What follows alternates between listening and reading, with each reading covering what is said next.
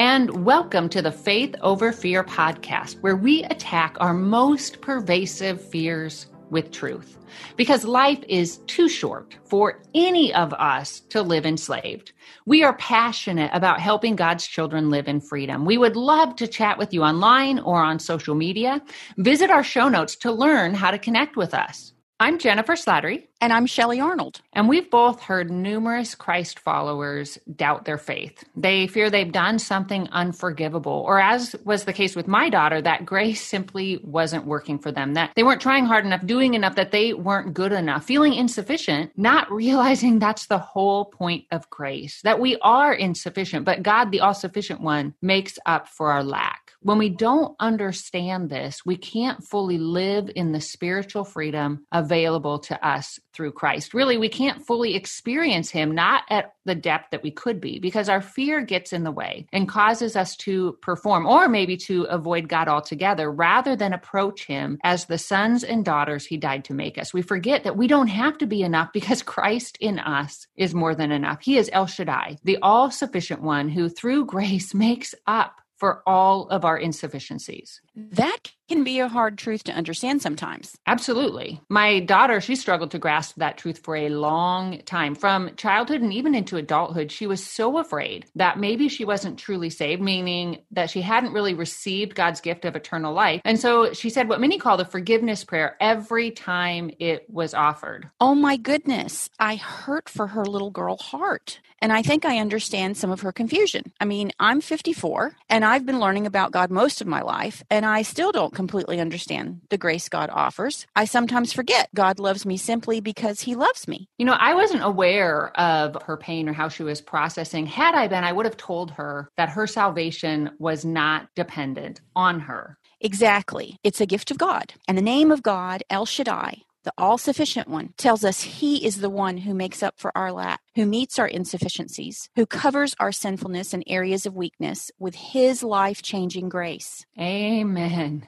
Unfortunately, my daughter received the opposite message from someone in a position of authority at a really crucial time in her life. So it was the summer between her 5th and her 6th grade year, and it was her first camp away from home. It was a 5-day summer event held at a local Christian school. Well, the school had a large campus out in the country with numerous fields, a playground, this foresty area that had a creek running through it. So there was so much for the kids to do. And I was at home. I was praising God, thinking of all the fun she was having, completely oblivious to the deep and long-lasting pain caused by one of the leaders who misused his position and his influence, who, from my perspective, spoke from his wisdom while claiming to speak for God, which he wasn't. Had he been, he would have understood that my daughter is wired differently than people might expect. She doesn't engage with God through music. She connects with him intellectually through math, through talking about theological issues, learning about the intricacies of his creation.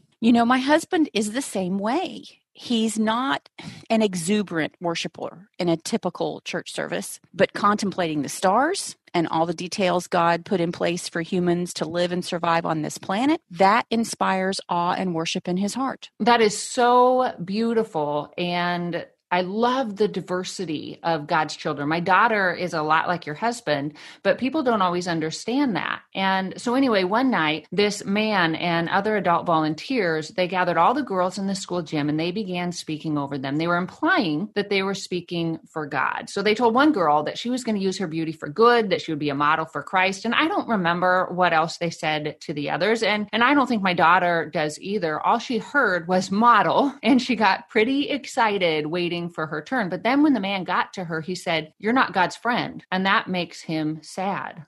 Oh no, that's awful. And she was so young. How did that make her feel? It grieved her so deeply and it terrified her. And it wasn't just because of his words. What made them cut so deeply was that he was a spiritual leader. He was someone who frankly should have been speaking truth. And maybe he thought he was. I don't know. All I do know is his words had a deep, long-lasting, devastating effect. She cried, literally shaking the entire drive home. And while I thought I addressed the situation, we had a long talk about grace and the heart of Christ. That man's statement impacted her for over a decade afterwards. And she told me later, everything I had done to that point had told me I was God's friend. So just to explain, she had actually received God's free gift of salvation when she was 8. So like she said, everything told me that I was God's friend. And here was a man in authority, a religious leader, telling me I wasn't.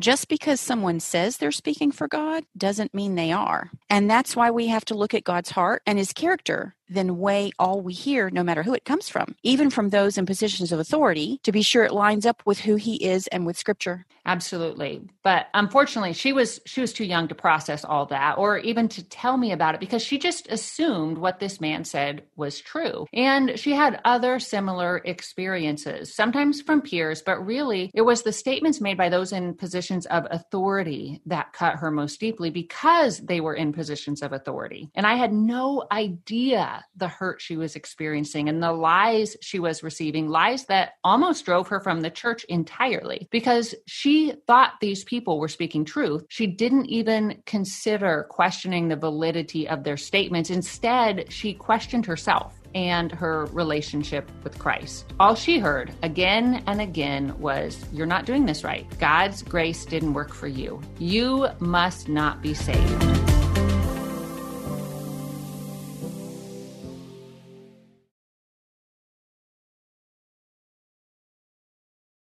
Jennifer, I'm sure many can relate to your daughter's story. We recognize our need for God and his forgiveness, but we don't understand. He provides all we need to have a relationship with him. Honestly, I think our minds have trouble grasping what grace really is, because it's easier to believe the lie that we must perform and make ourselves worthy. And if that lie is reinforced by carelessness or comments from others or even traditions, we question our salvation and think God's grace doesn't really work for us. Thank God the truth is he is all sufficient. Christ's death was a complete work. He fulfilled the demands of the covenant that he himself instituted long ago with Abraham. In fact, in Genesis 11, we see the beginning of Abraham's story. When God first called Abraham, he promised to make him the father of many nations and to give him a large portion of land known as the Promised Land, which ultimately points to heaven. But Abraham and his wife were old, and she was well past childbearing years. So from a human perspective, there was no way they could have a child, let alone more descendants than stars in the sky, as God had promised. What they didn't understand was that was the whole point of the covenant. In giving them this long-promised child who pointed to Jesus, God would do for them what they couldn't do on their own. The entire story is such a beautiful picture of salvation, with some bumps along the way, like when they tried to fulfill God's promise to them in their own wisdom and their own strength, which only led to increased pain. And then after this mess of their own making, and decades after the initial promise, when Abraham was 99 years old, God appeared to him and said, and this is from Scripture, "I am God Almighty." So in Hebrew, that's El Shaddai. And then God instructed Abraham, "Walk before me faithfully and be blameless. Then I will make my covenant between me and you and will greatly increase your numbers."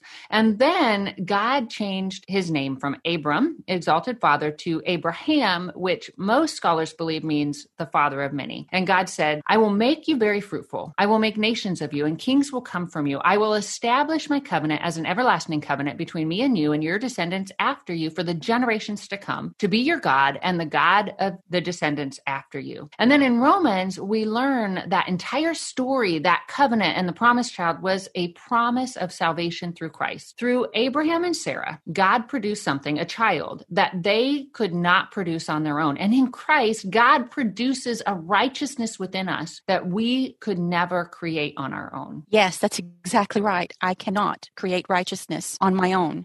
From Genesis chapters 11 to 25, we see Abraham's entire story. And the child he and Sarah bore is such a beautiful picture of that grace. In Old Testament times, God made a covenant or an agreement with his people, starting with Abraham. They were to love and honor him, and he would love and care for them. But the people failed to keep their end of the covenant. They rebelled against God, and yet he remained faithful and loving. And he did what we cannot do. Through Jesus, God fulfilled the demands of that covenant. Which is such good news for everyone who has honestly turned to Christ and trusted in him for salvation. And it's also good news for those like my daughter who fear that somehow Christ's grace didn't work for them or didn't have staying power. God's grace and faithfulness does not depend on ours, praise God, and he will never turn us away. No, he never turns us away. He is all sufficient. He is all we need. And El Shaddai, the all-sufficient one, will hold tightly to his children from now through eternity. Because in Christ, as he spoke on the cross, it is finished, meaning our sin debt has been paid in full. We add nothing to Christ's work on the cross. You know, an additional scripture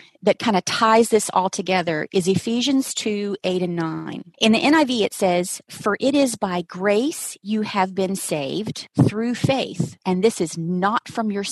It is the gift of God, not by works, so that no one can boast." Can you imagine the promise that's there? I mean, that scripture encapsulates all of the grace of God and all of the work of the grace of God toward us. It tells us exactly that it is by grace we have been saved. You know, verse 10 goes on, it says, "For we are God's handiwork, created in Christ Jesus to do good works, which God prepared in advance for us to do," which means even any good works we do, changes he makes in our lives, fruit we produce as the Spirit works in us, is from him. We don't have to conjure up something ourselves. It all is from him, and it's all empowered by him, and it's all because of his grace. I mentor women a lot of times from rough places. And when you come from a rough place, it just takes a long time to shift your worldview. And you can have certain behaviors, poor behavior, self-destructing behavior, sinful behaviors for so many different reasons. And so this one woman, she was caught in this sinful cycle. And honestly, she didn't want to be in the cycle, and it was grieving her. And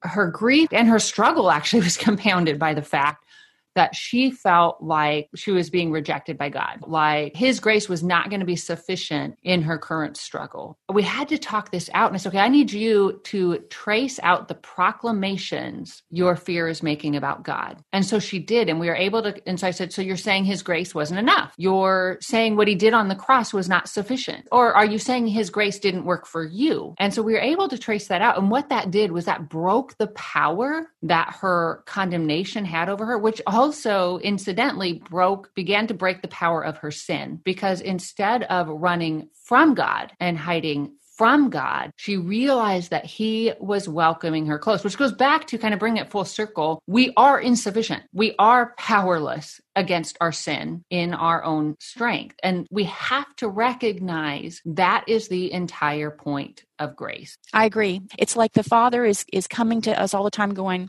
I'm right here. You don't understand what exactly my grace is, and that's okay. I'm just going to keep showing up, and I'm going to keep covering everything that you've ever done and making up the difference for every weakness in your life. Because we can't overcome a cycle of sin on our own. That work has to come from God's truth, from the Holy Spirit in our lives, really as we walk in relationship with him. Absolutely. And so I would like to end just with some concrete steps for women who are really struggling with a fear that they're not truly saved. I would encourage you first to ask God for assurances. I do that all the time when I'm anxious about something, and I just say, Lord, I need an assurance here. Give me something to give me comfort. And then just keep growing in him and reading scripture and ask him to show you. Say, Lord, show me, reveal the lies that are keeping me in bondage here, that are hindering me from really resting in your all sufficiency. And then we would love to lead you in a prayer. We think it is so powerful to pray against our fears and really to pray truth. And we're going to be praying throughout this series on the names of God. We're going to be praying the names of God. And so we're going to invite you to do that now. So just give yourself a minute. If you're driving, keep your eyes open. And Holy Father, Lord God, God Almighty, you are El Shaddai. You are all sufficient, the one who meets us in our insufficiency. You have the victory over sin. You have the victory over evil. You have the victory over all of the lies that we've absorbed, whether it's from somebody else placing them upon us or whether we've just kind of added them as we go along. And we just pray that you would remove those lies and help us to rest, all sufficient, almighty God. Help us to rest in your all-sufficient nature and your grace. Because Jesus, when you died, you said, it is finished. In your name, Lord Jesus, we pray. Amen. Amen. Well, thank you for listening. We hope today encouraged you and gave you some truths you can really hold tight to and drew you closer that you could just rest in God's sufficiency. If you haven't already done so, we encourage you to subscribe to this podcast. Then you won't miss a single episode. We'd love it if you would rate it. That encourages us and helps others to find it. Make sure to share it. And until next time, may you live as one who truly has been set free. Hey everyone, thanks for listening to Faith Over Fear, a production of Life Audio and the Salem Web Network. If you enjoyed what you heard today, we'd love for you to head over to your favorite podcast app and leave us a review. To learn more about Jennifer Slattery, or to check out any of the resources she mentioned in this episode, just head over to her website, jenniferslatterylivesoutloud.com, or check out our show notes. This episode was produced by Kelly Givens and edited by Stephen Sanders. A special thanks to our executive producer, Stephen McGarvey. For more Faith Toolkit podcasts like this, just head over to lifeaudio.com. Hey there, it's Carly Mercourier, host of Therapy and Theology, a weekly podcast that explores popular topics and questions related to faith, feelings, and spiritual formation. Subscribe at lifeaudio.com.